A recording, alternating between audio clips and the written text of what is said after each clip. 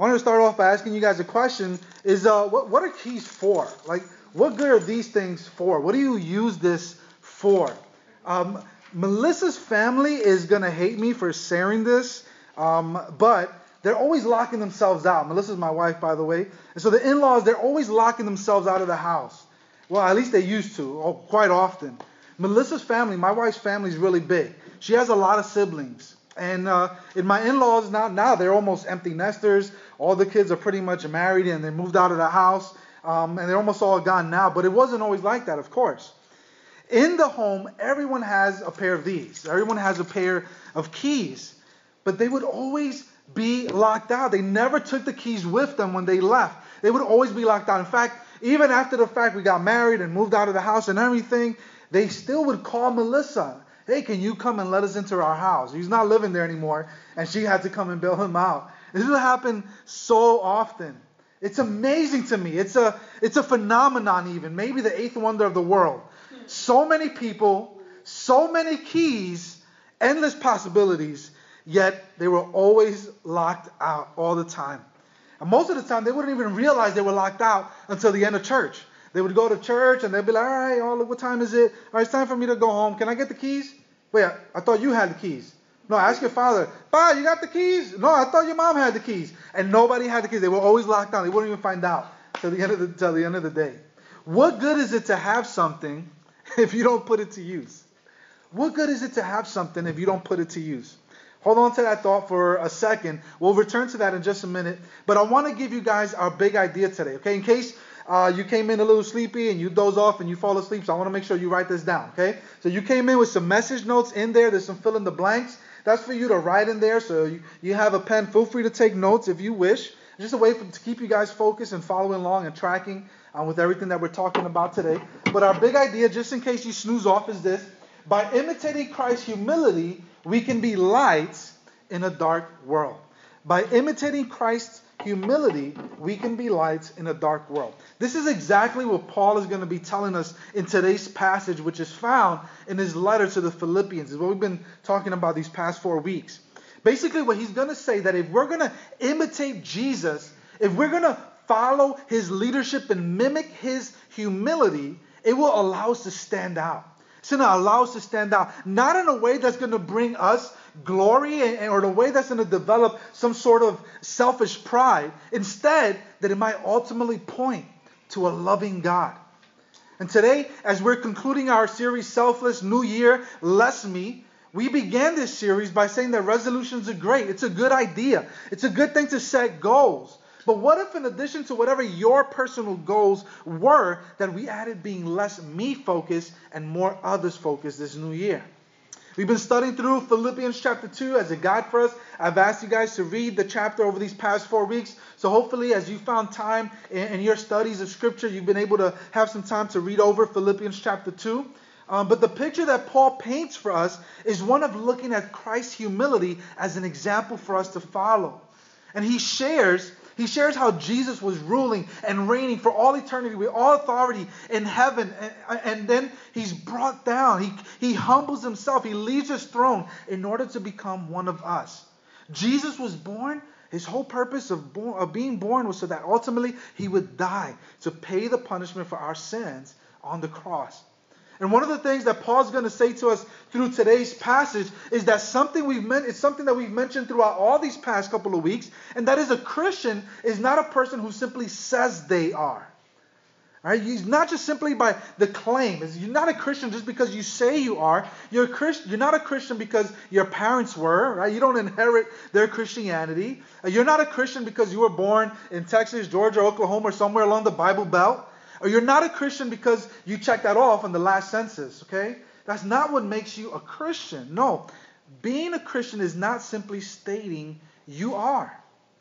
Do you not only talk the talk, but also walk the walk, right? The proof is in the pudding, as they say. And if we are followers of Jesus, there has to be a noticeable difference about the way we live our lives. And when that happens, what Paul is telling us is that when that happens, we put Jesus on display for everyone to see. The world will see that Jesus truly does make a difference. It's not simply a shared belief. is not simply a perspective that we have. No, Jesus changes. Jesus transforms, and Jesus redeems lives. And he can do it to you too. So the question we want to answer today as we look at today's passage is this: how can we be light in a dark world? That's the question we're trying to answer today. How can we be lights in a dark world? Here's the first thing Paul's going to tell us. Number one, in your notes, is to put your salvation to work. Put your salvation to work. Here's how he says it in Philippians chapter 2, verses 12 through 13. It's up on the screen and it's also in your notes. It says this: therefore, my dear friends, just as you have always obeyed, so now, not only in my presence, but even more in my absence, work out your own salvation with fear and trembling. Would you guys just underline where it says work out your own salvation? We're going to talk about that. Verse 13 says, for it is God who is working in you both to will and to work according to his good purpose. You know, there's something about us as sinful human beings that makes us to love to cut corners, right? We love shortcuts. You ever heard the saying, while the cat's away, the what? The mice will play, right?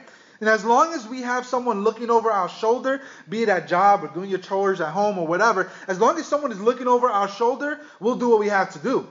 But the moment they're gone, we're back to looking for shortcuts again, right? We're back to cutting corners and doing what we want to do. And in a way, what Paul is saying here in verse 12, he's saying, listen, I know the saying. I know that when the pastor's away, the church will play. I know that. But, while I'm here, you're doing a great job. While I'm here and I'm supervising and I'm around, you're being obedient. But don't do that. Thanks for obeying when I'm around. But even when I'm gone, even in my absence, continue to obey.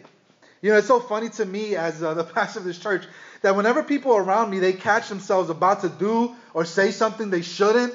It happens all the time. They catch themselves. For example, they'll probably say a word that they shouldn't say, and they'll be like, "Oh, fiddlesticks."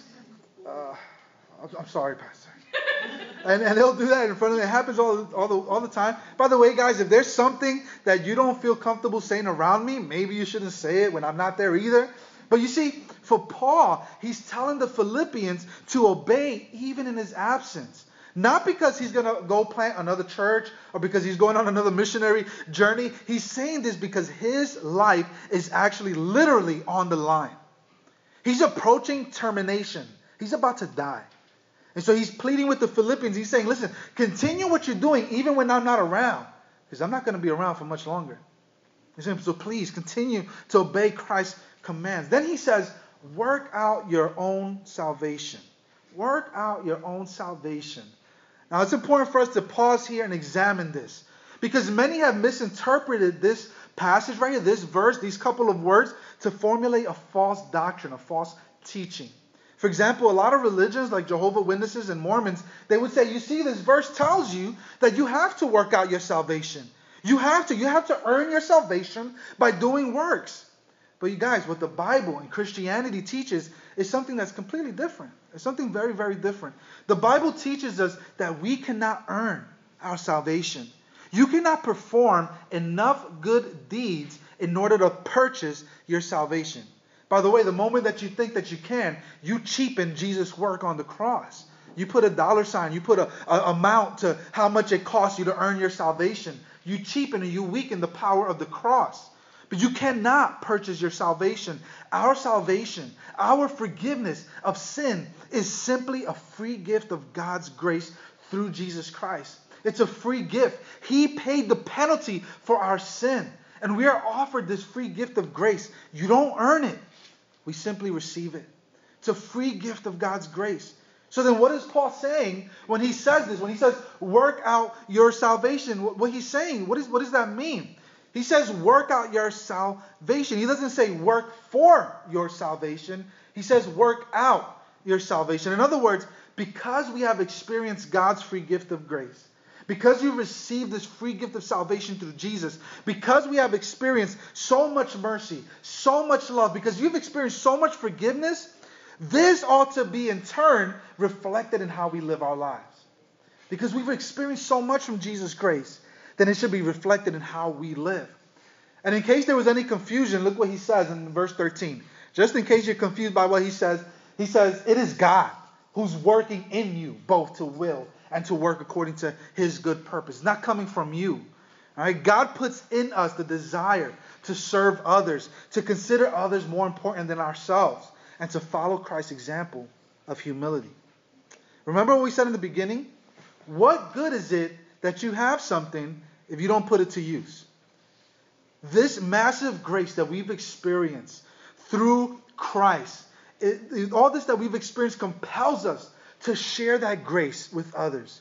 The grace that we've been extended through Jesus Christ, the pardon that we've received from Jesus Christ and his work on the cross, it begs us, it compels us to go and share that with others. How can we be lights in a dark world? Put your salvation to work. What does that look like? Well, it looks like maybe like you being a good neighbor to those that live right next door to you. Maybe it looks like loving and serving those that are around you, especially those that don't look like you. Maybe it looks like extending grace and extending forgiveness to others and those that have harmed you. It looks like caring for your community, caring for this neighborhood, caring for Bushwick. And it looks like bringing a piece of heaven down from heaven here to earth. How can we be lights in a dark world? Put your salvation to work. Here's the second thing that Paul's going to say. He says, quit grumbling and arguing. Quit grumbling and arguing. And as you guys can see, not too creative with my wording here. He says right from the verse, chapter 2, verse 14, do everything without grumbling and arguing. Here's a question for you guys. What do you argue and grumble about the most? What do you grumble and argue about the most? We can find 1,000,001 things to grumble and argue about, can't we? It's easy, the drop of a dime. So easy. It's easy for us because, in part, because of our fallen and sinful nature, right? So easy for us to find things to grumble and argue about. But especially in this passage, Philippians 2, remember what Paul's talking about here. All he's been mentioning has been in the context of Christ's humility. The reason it's so easy to grumble and to argue is because we always want to be right. So we're always looking out for number one. I'm always right. What I say goes, right? And that's why we argue all the time. In the Old Testament, we see how God miraculously, he delivered the Israelites out of 400 years of slavery. 400 years in slavery under Egyptian rule. God delivers them. He does so by powerful demonstrations of his authority over nature. For example, the Israelites stand before the Red Sea, and God miraculously parts the Red Sea with the Egyptian army trailing behind them, and the Israelites cross on dry ground. Miracle after miracle, they experience God's hand in mighty ways. And how do they respond? They find things to argue and grumble about. And you can read it all through Leviticus, Deuteronomy, and Numbers. You read the Old Testament, you read the Israelites grumbling and arguing. But before you roll your eyes and suck your teeth about their attitude, think to yourself, what might have been your attitude in that situation? Look at what James says. I would love for you guys to read this verse with me together. It's James chapter 4, verse 1. And here's what it says. You ready? Read it with me. Go. Do you know where your fights and arguments come from? They come from the selfish desires that make war inside of you. So where does that come? That desire to argue, that desire to grumble, where does it come from? And it comes from those selfish desires that are deep down inside of us, very, very deep beneath our sinful nature. So here's what's going to happen later, okay? You're going to, maybe no sooner than you walk through those doors, you are going to find, the temptation is going to be to find something to grumble and something to argue about. The moment you step through those doors, the moment you step into your car or you get on the bus, on the train and go home, that's the first thing. The temptation is going to be to find something to grumble and argue about. In that moment, think about Paul's words. Think about, do everything without grumbling and arguing. Imitate Christ. Do everything without grumbling and arguing. Here's our last point for today. The last thing Paul's going to say is this. Paul says, stay lit. I'll show you how he says it in Philippians chapter 2, verse 15 and 16. You guys don't believe me? I'll show you. It says it right here. 15 and 16 is in your notes. It says this. So that you may be blameless and pure, children of God, who are faultless in a crooked and perverted generation, among whom you shine like stars in the world. By holding firm to the word of life, then I can boast on the day of Christ that I didn't run or labor for nothing. Would you guys just underline the part where it says right there in verse 15, among whom you shine like stars in the world. Underline that phrase right there in that verse. You see, because something amazing happens. According to Paul, when we actually adopt the same attitude of Christ, something happens. Something happens when we begin to live out Christ's humility, when we begin to imitate Jesus, when we begin to follow his leadership and his example. Something happens when we actually flesh out what we say we believe. We're living in incredibly dark times, guys. I don't think anybody needs to tell you that. It's not a surprise. We're living in very dark times. And like Paul said, we find ourselves among a crooked and perverted generation. There is darkness. There is, everywhere you look, there is ungodliness. Everywhere you look, there is sin all around us. And the temptation is for us to run away or to cower in fear or to ignore it at all.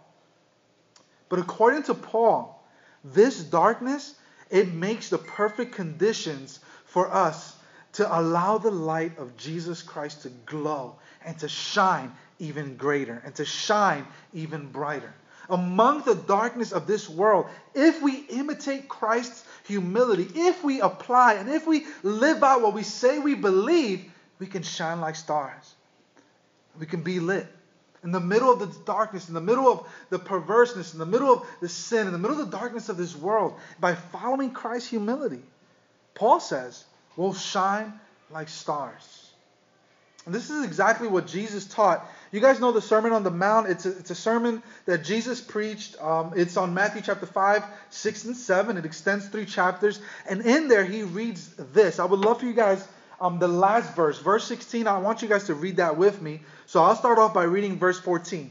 And in this, Jesus is giving this same contrast. He's explaining to us this very scenario, how we are light in the middle of darkness. And he's given us permission to be lights in the midst of darkness.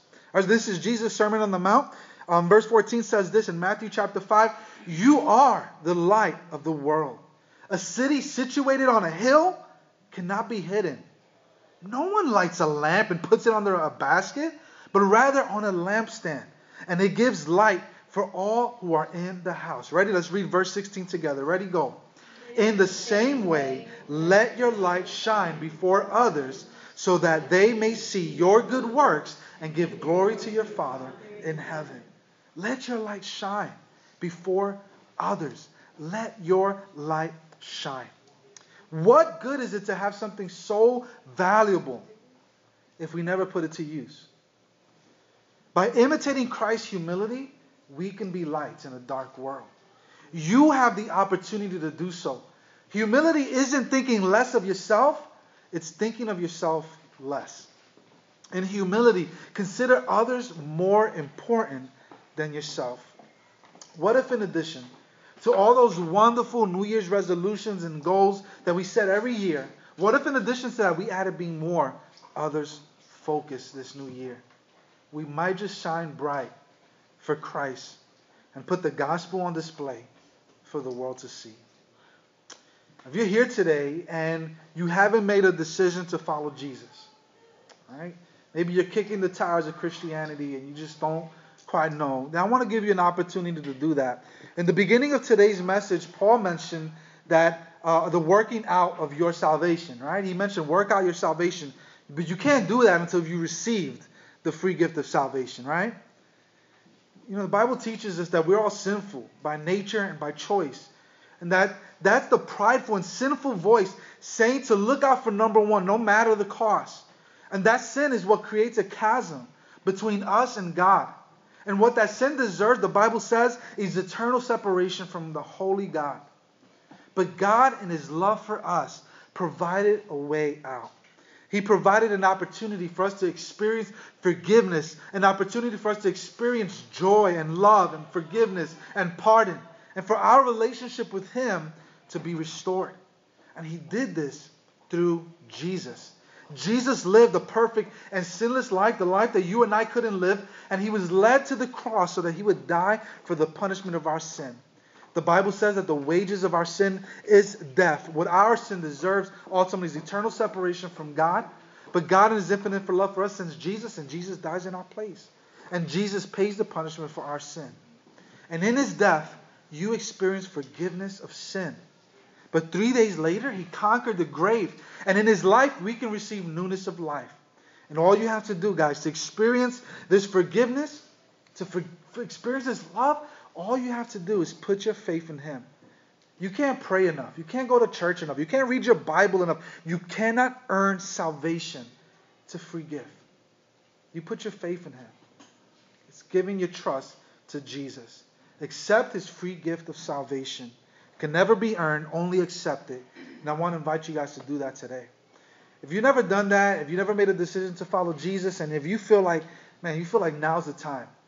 In your notes, you receive that connection card. Everybody will have an opportunity to turn those connection cards in. It's super important that you fill it out. Your first-time guest, fill out as much information as you feel comfortable sharing. It's just our way to follow up with you and keep you connected onto the church. But on the back, if you turn it around, there's some next steps for all of us.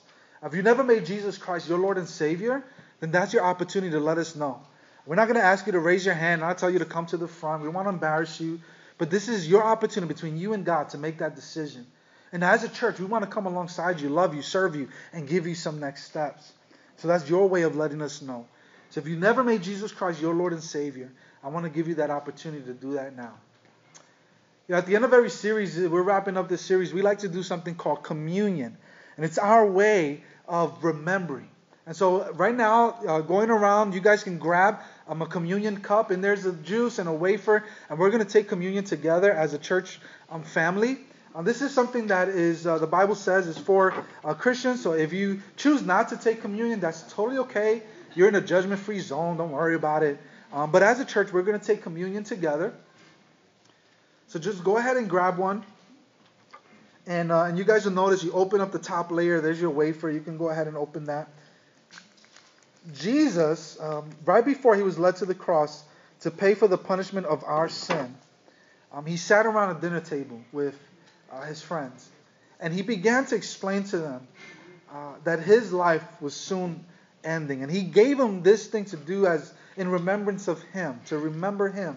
And so we do it as a church just to remember Him. There's nothing special about the juice. It's just grape juice. Nothing special about the wafer or bread or however you take communion. There's nothing special about it except that we are able to remember Jesus. Because so often we forget. And so often Jesus takes the back burner, right? And so Jesus said, do this in remembrance of me, knowing that so often we forget. And so He took a piece of bread and He broke it. He passed it around to the disciples and He told them, this is my body, which is broken for you. He was predicting, He was prophesying what would happen to Him just moments later as He would be led to the cross and He would be whipped and He would be punched and slapped and spat on. He said, this is my body that's broken for you. Nails would be driven through His wrists and nails would be driven through His feet, and He would be hung on a Roman cross for all the world to laugh at and mock and see. This is my body that's broken for you. The chastisement of our sin was upon His back. So this is what this represents. It represents His body. So as you take this, just go ahead, take out a moment to reflect. Take a moment to repent of any sin. And just remember Jesus Christ. You can partake of the bread. God, in this moment, we just take out a moment just to reflect, to remember that your body was broken for us. You died for us so that we wouldn't have to. You paid the penalty for our sin so that we can experience forgiveness in life. So God, we take out a moment to reflect that. Thank you, Jesus. Then He passed around a cup of wine and He told His disciples to drink this. This represents my blood, which is shed for you. In the Old Testament, they would shed the blood of animals over altars and they would let the blood drip out. And what it represented was the cleansing of their sin. Their sin was symbolically put on the animal, and the animal's life had to kill. It had to die. What it was symbolic of how serious our sin is before a holy God. And so the animal's life was ended, was terminated, and His blood dripped over the altar. In the New Testament, Jesus was our lamb. That was the first song that we sang today. He's the lamb that was slain, right? Excuse me. So it was His blood. that was shed on the cross for your sin and for mine, so we wouldn't have to shed our blood. He took our place. He passed it. He said, this is my blood, which is shed for you. You can go ahead and partake of the juice.